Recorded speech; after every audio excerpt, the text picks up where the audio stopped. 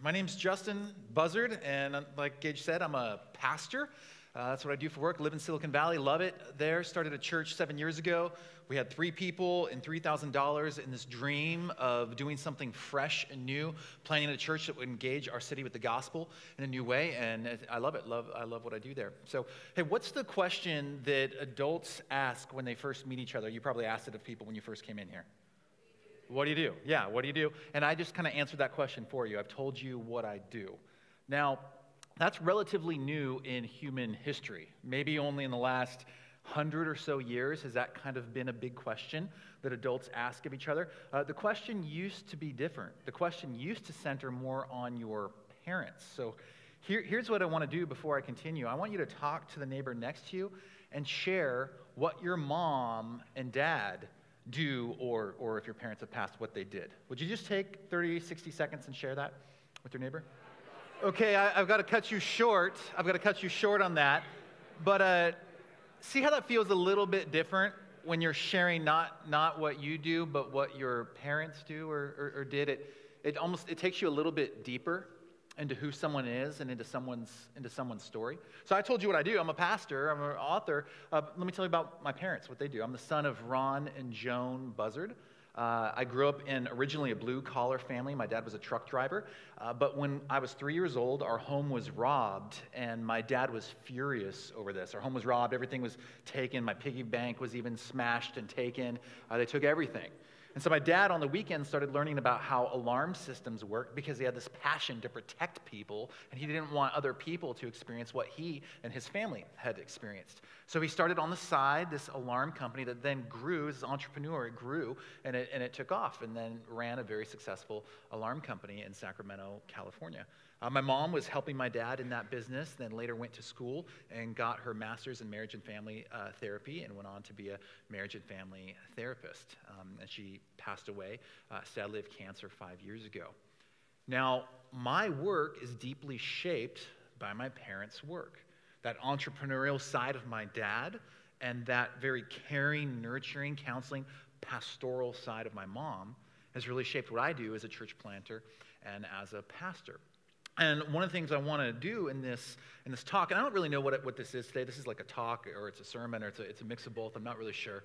I'm used to preaching, but I want us to wake up to a deeper history that is shaping your work, and that is shaping the way in which people go about work in Los Angeles. A deeper history that shaped this city. And I want to go even deeper than our parents. I want to go back to a deep, ancient, and very much still alive framework for understanding our work. So I want to give us today 5 pillars for better making sense of our work, that I think if we could be more awake to these pillars, it would result in more flourishing. It would result in this city prospering more fully and rejoicing more fully. So here's the first pillar. The first pillar, God the worker.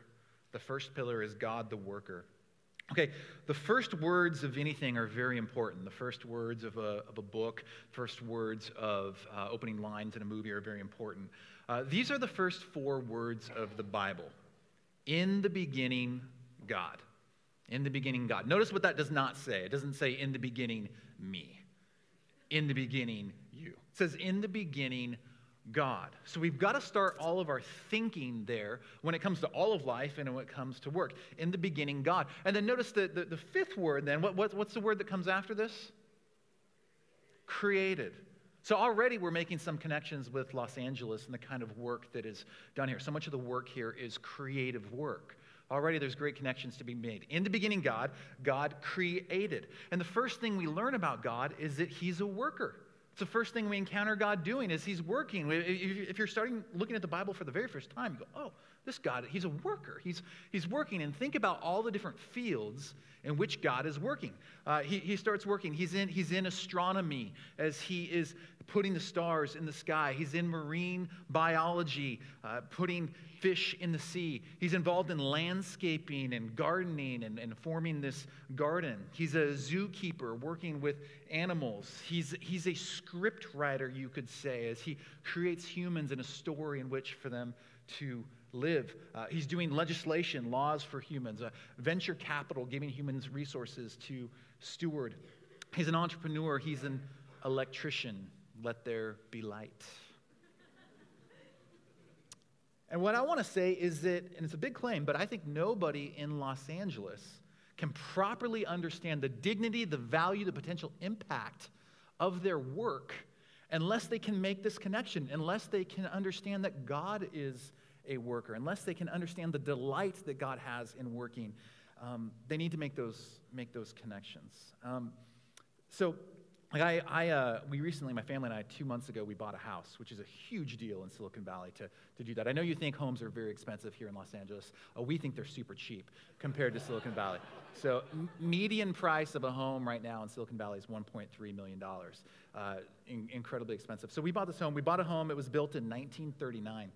And we bought it, and a bunch of things have gone wrong with it. And so what we have needed to do is we've needed to really understand the history of this home in order to take good care of it. And here's what's really great. There's 4 boys that grew up in this home. The last owner had it for 50 years, raised their sons in the home. One of the sons lives 2 doors down. The other son lives on the street behind us. 2 other sons live just a few miles away. And so whenever things kind of go wrong in the house, we call these sons. And they love it. They love helping us. They know everything. And we've had to learn all these different things about the house. And as we've learned the history of this house, we've learned how to better steward this house.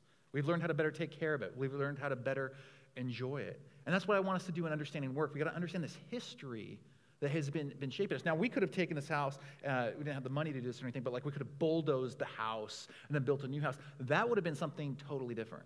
That would have been ignoring the history, bulldozing the history, not paying attention to the history, and just doing our own thing. In many ways, that's what a lot of people have done with work in Los Angeles. They've ignored the history, this deep and ancient history shaped by the living God, communicated to us through his word, and they've just tried to kind of carve out their own way and their own path with work. And we want to recover this history and understand it. So let's talk second about the second pillar. Let's talk about a definition of human work and the danger of human work. Definition of human work and the danger of human work. Work is a huge, huge part of our lives. So at what age did you guys start working? Let's hear some ages. 15. Okay, I was 15 too. I started working at age 15 as a busboy at a restaurant. And, if you're like me, you started working at age 15, maybe you think, hey, I'll work till I'm 70 or something like that. You're going to be working for 55 years. And so we need to really understand it. It's such a huge part of our lives. The climax, go to Genesis, you look at the climax of God's first work week.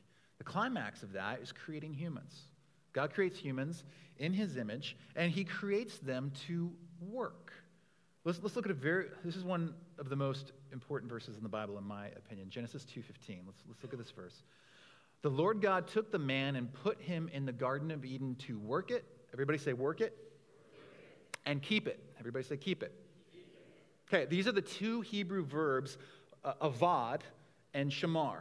Avad, translated work it, is a richer, even bigger word. It means to cultivate the garden.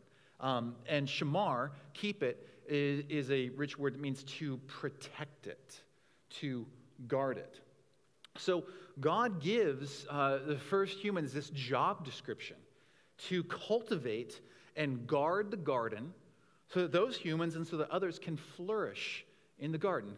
Take this garden, take this place where you are, cultivate it, cause life to flourish, and guard it and protect it. And I really think that what God is giving us here is a paradigm for understanding human work. He's beginning to give us a definition, a paradigm, a framework for understanding human work. So I'm going to give you today a 2-part definition of human work. And here's the first part of the definition. Work is cultivating the raw materials of a particular domain for the flourishing of others. Work is cultivating the raw materials of a particular domain, a particular field for the flourishing of others. And so you can understand that all work is like gardening.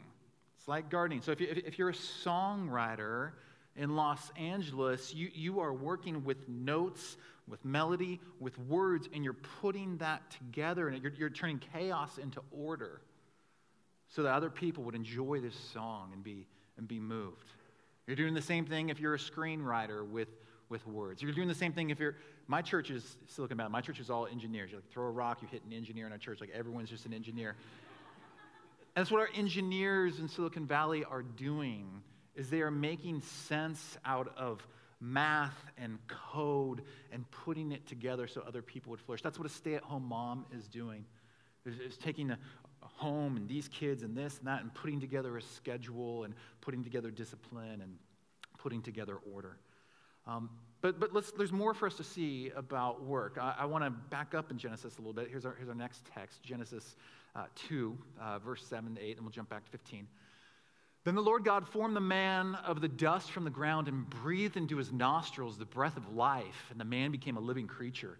And the Lord God planted a garden in Eden in the east, and there he put the man whom he had formed. And now back to verse 15. The Lord God took the man and put him in the Garden of Eden to work it and keep it. Pay attention to that word, put. God is the master in this relationship. Very important that you understand this.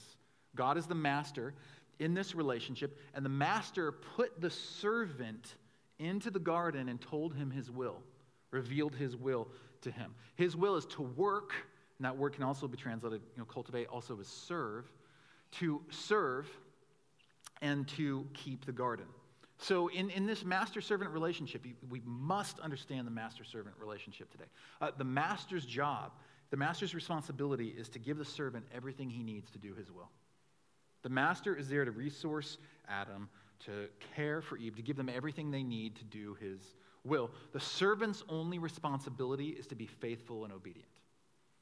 Master gives everything. The servant's responsibility as a worker is to be faithful, obedient, to work, to do his job. So God created the garden. God did all that. He created the garden. He took the man from where he was and he put him in the garden. God sent sunshine and rain and the climate onto the garden.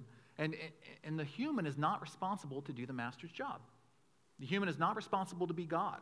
The human is not responsible to do what only the master is responsible to do. Humans are not designed to carry that load, to carry the master's load.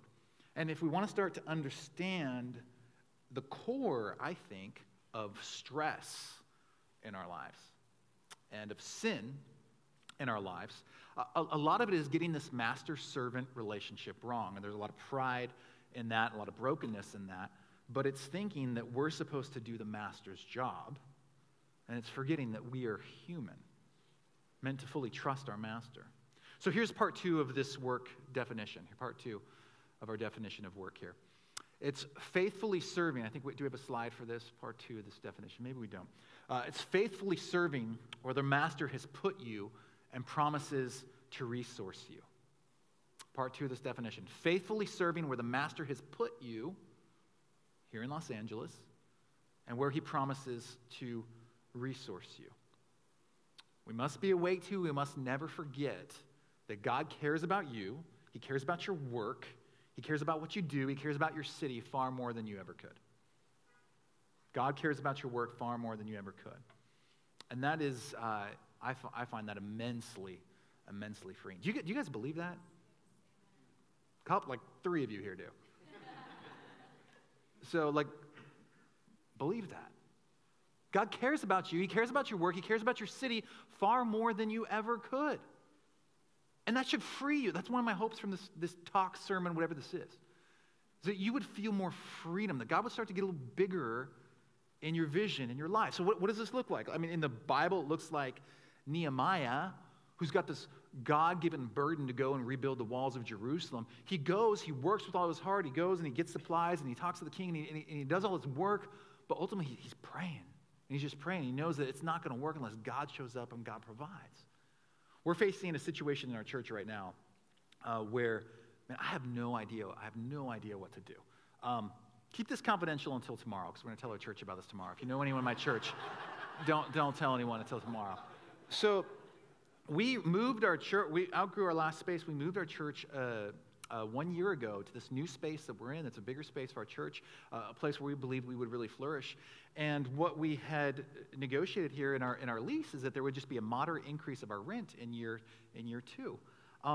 Making a long story short, what we were told just a few weeks ago is that our rent needs to go up now by 60%, which is just exactly. It's exactly what I said. Just ludicrous. And so the elders of our church, we've been just trying to sort this out, trying to figure this out. We've been praying, we've been mad, we've been disappointed, we've been like kind of battling this out with the folks that we rent from. And so what we're going to do this Sunday after I get done preaching is we're just going to tell the church what's going on, and we're going to say we have no idea what to do.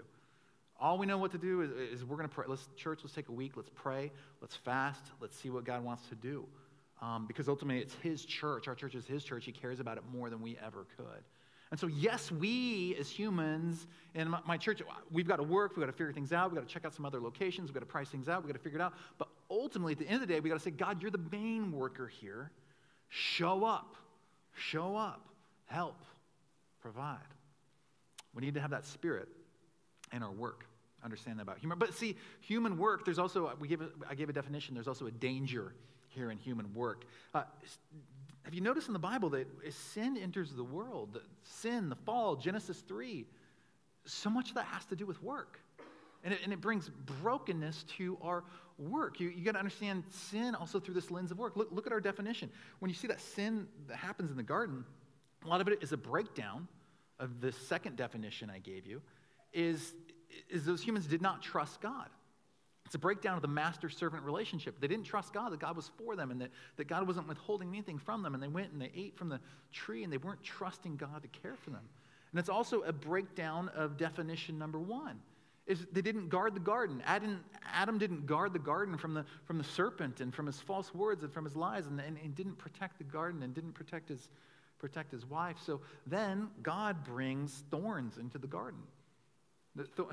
Work is so profoundly affected by this sin. Thorns into the garden, and that is what results in the different tendencies we see in our cities. Some people bent towards overwork, other people's bent towards underwork. Most everyone bent towards just a total brokenness of this master-servant relationship.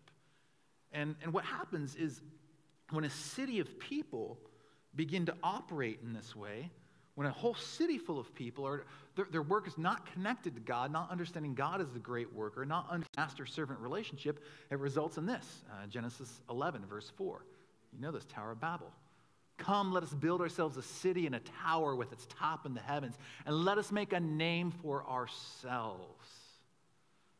That makes a lot of sense, I think, out of what goes on in Los Angeles and what goes on in Silicon Valley. Let's make a name for ourselves. We no longer want to make God's name great because we perfectly trust him and we know that his glory is ultimate. We want to make a name for ourselves. It affects the whole city. So this explains so much of today, what you see in Los Angeles, different tensions in your particular workplace, the tensions in my heart. We're all tempted towards that, to make a name for ourselves, and the tensions in your heart. So, we need help. We're humans just stuck in this. That's not going to go very well. So we need some help. That's how you become a Christian, is you're like, I need some help. That's how you keep growing in the Christian life. I need some help. So let's go number 3 to Jesus at work. This is the third pillar, Jesus at work. Jesus at work. So there's a scene in the Bible where Jesus is doing some amazing things.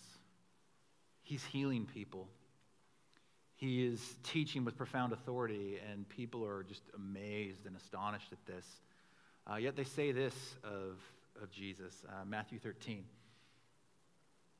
Is not this the carpenter's son?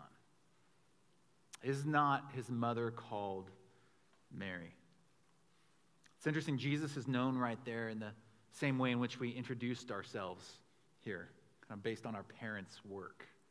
That's how Jesus was known. He was known as the carpenter's son. He's known as the son of Mary. It's a very ancient way in which people were known.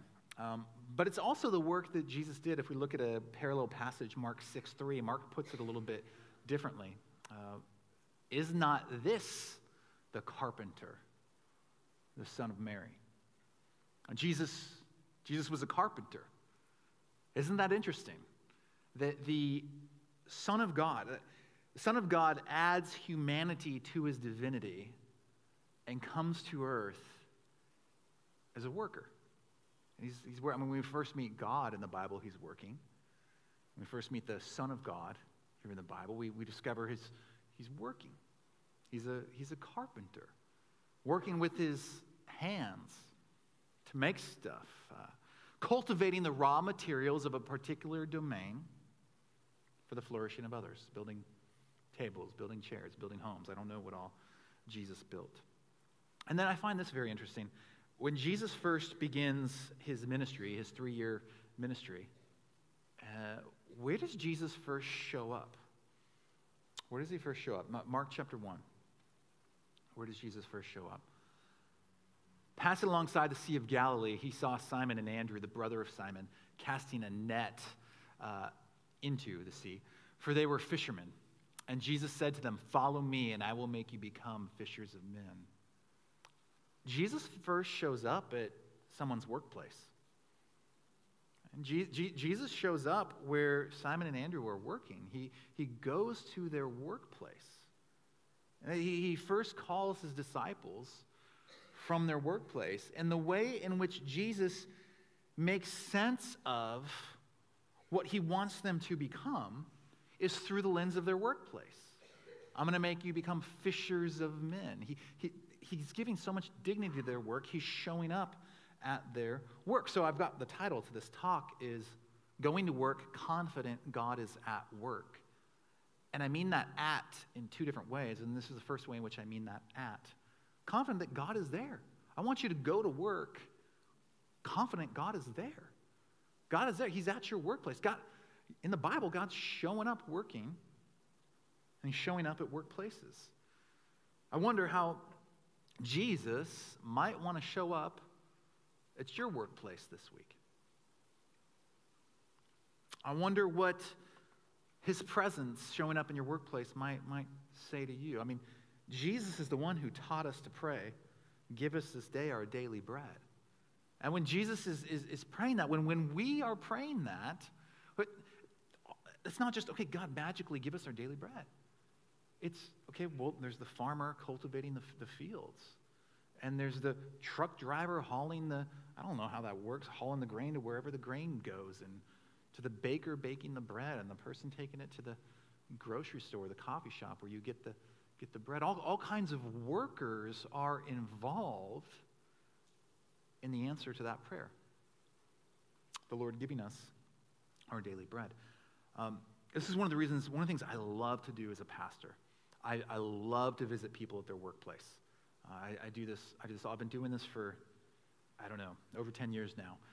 I first did it because I was working at a church office at the church I worked at before starting our church, and I hated being there. I hated being at this church office because Sundays were so much fun. You're with everybody. It's so fun. Then I go to my office on Monday, and no one was there, and I'm an extrovert, and it was so boring. And so I just started going to visit people at their workplace. It wasn't because of great theological reasons. It was just because I was bored. And I went there, and I started seeing how much this meant to people in my church. And I started being with them at their workplace, seeing where their cubicle is, meeting their coworkers, eating lunch there. And they almost all of them just told me, like, no one has ever visited me at work. Nobody. I've worked here for 10 years. And nobody has ever visited me here. Even my spouse has never visited me here. My best friends never visited me here. Thank you, Pastor, for visiting me at my work. And so I make that a regular thing now. Average week, 2-3 times a week, I'm with someone in their workplace. And that's where my people are spending so much of their lives. That's where they are making so much of their impact in our city, is in their workplace. And we do these interviews at our church around once a month, where we just have someone get up and they just answer 3 questions. Hey, what do you do? They talk to us about their work. Second, what's something you love about your job? They talk about it. Third, what's something in your job that's kind of challenging right now where we could pray for you? And it just takes 4 or 5 minutes in a worship service, and we do it. And our church gets a picture of the workplaces in which Jesus has put us. in our city. Jesus at work. Jesus shows up at work. Let's talk fourth about this pillar. The finished work of Jesus. The finished work of Jesus. Have any of you ever felt like your work is finished? Have you ever had that feeling? I never have that feeling. Oh my gosh, I'm sure your work is similar to mine in many ways. Like my work as a pastor, I don't ever feel like I'm done. Like there's always more sanctification that needs to happen in someone's life. It's never like, I'm done. Like I figured it out that I don't need to be a pastor anymore.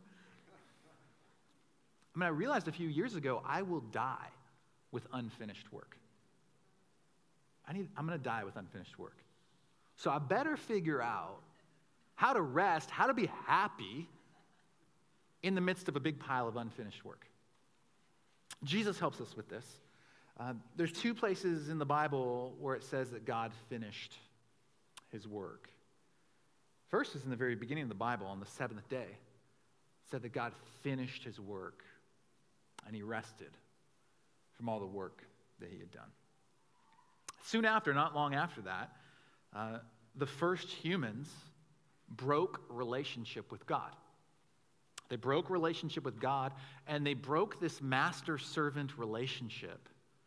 And thereby, they broke the relationship we're meant to have with work. In breaking relationship with God, our relationship with work got out of whack. And so, all of a sudden, chaos just entered the world. And there's this relationship with work is busted. The master-servant relationship is busted, and flourishing is not happening. And the humans start playing the master role, almost thinking of God as their servant. You get it backwards. And so it's years later, it's years after this, that Jesus enters our world. And Jesus is a servant serving his master. So he's not just the carpenter's son. He's the son of a different father that goes way, way, way back. He's the son of his heavenly Father. That's his truest source of identity. That's his master. And Jesus is put, Adam was put in the Garden of Eden. Jesus is put in the Garden of Gethsemane by his master. And Jesus, as he's contemplating the work that he's about to do, and as he's praying, as he's interceding, he just starts sweating blood. Because this work that is before him, and he knows how significant it is and how stressful it is and how weighty it is. And Jesus goes and he does his work. And there he goes on a cross, and hanging on that cross, bleeding on that cross, working on that cross. Jesus is there dying for your sins, your wounds, our messed up relationship with God and our messed up relationship with work. This master-servant relationship that's gotten out of whack. And he cries there at the very end from the cross, "It is finished." And I don't know how he said it. How was his breath at that point in time and energy? Just was it, "It is finished"? Or was it a loud cry, "It is finished"? What is finished? What does he mean? Jesus means this broken relationship with God and this broken relationship with work is finished. Babel has been reversed. We no longer are to be a people that need to make a name for ourselves. We understand that the Son of God has come for us and has worked for us. We understand how valued we are by God, how forgiven we are by God, how loved we are by God, and now we're a people free to just work for the glory of God, not for our own glory or to try to justify ourselves to God. When I got done preaching that section of the Gospel of John years ago, I went out and kind of got a tattoo of that verse, and this is my tattoo. And this is if you can see it, this is a cross, but it's an anchor cross. The earliest Christians in the catacombs would often disguise the cross as an anchor cross, as a way of communicating the message of the gospel without being kind of noticed. And it's the word tetelestai, Greek word, "it is finished." And this is a reminder to me that I am an unfinished man with an unfinished life and a massive pile of unfinished work, resting in the finished work of Jesus.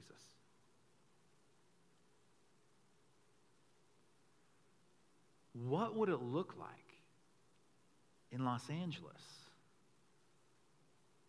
if a coworker or two in your workplace, if more and more people in Los Angeles were doing their work from a place of resting in the finished work of Jesus? How would that transform you? How would that transform the culture in your workplace? How could that transform this city?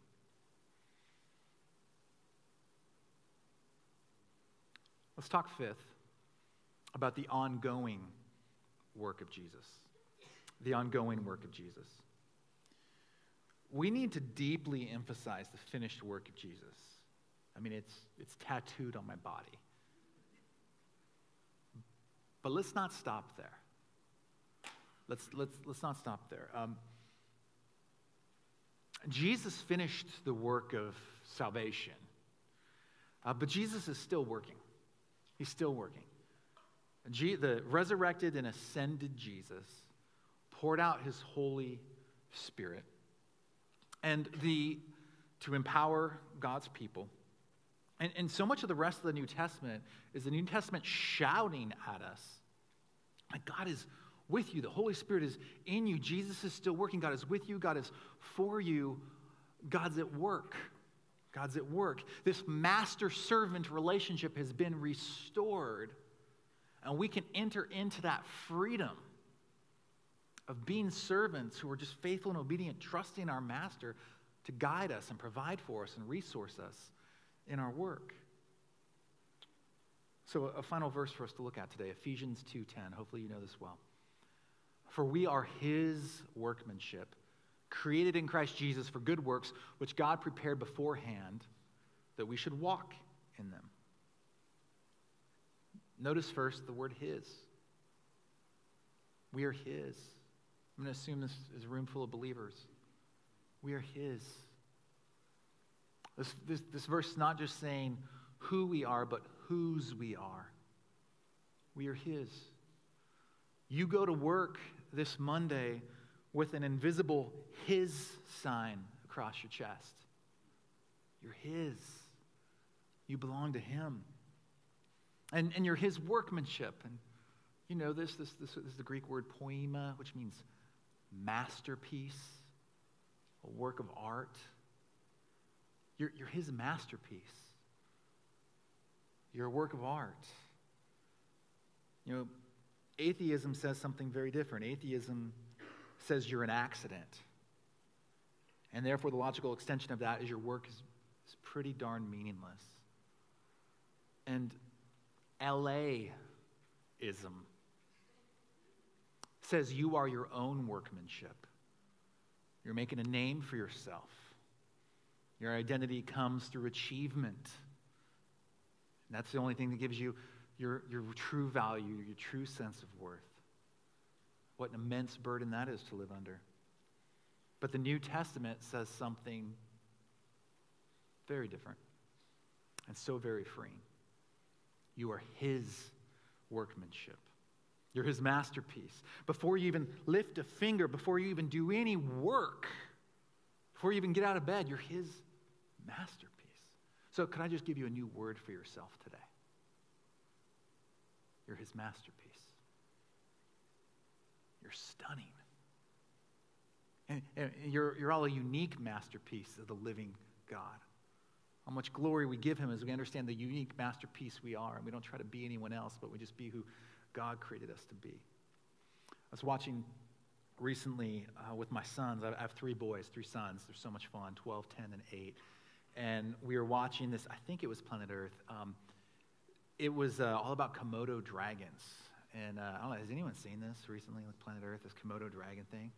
Oh my, find it. I think it was Planet Earth. Find it. Watch it tonight. It is literally the best TV I've seen in 10 years. Like It was incredible. I don't know how they got this footage, but these creatures were incredible. And you watch them first, you watch the adult Komodo dragons fighting with each other, and that was unbelievable. And the tails they wag and how they fight was unbelievable. But then there's this epic scene like the baby Komodo dragons are getting hatched out of these eggs, and they're making a run for cliffs by the beach while I don't know where they come from. These killer snakes come out of nowhere and try to kill the baby Komodo dragons, and it's incredible. And the dragons are like running, and the snakes are after them, and like we were on the edge of our seats. My boys are like, are they going to get the Komodo dragons? And some win and some don't. And it was just riveting. I was just, whoa.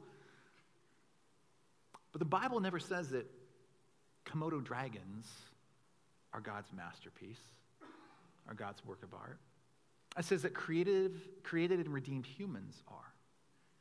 And it's as though the Komodo dragons really want to be watching TV of you. You at work. You going to your workplace on Monday and doing your work, making good products, whatever it is that you do, doing it for the glory of God.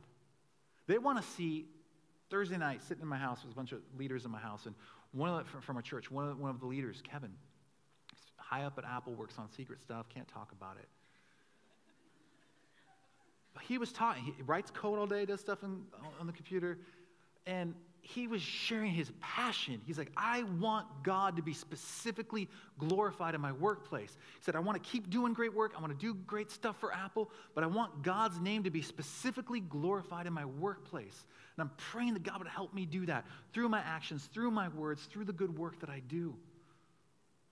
The Komodo dragons want to see that. That's masterpiece. That's Kevin doing what God created him to do.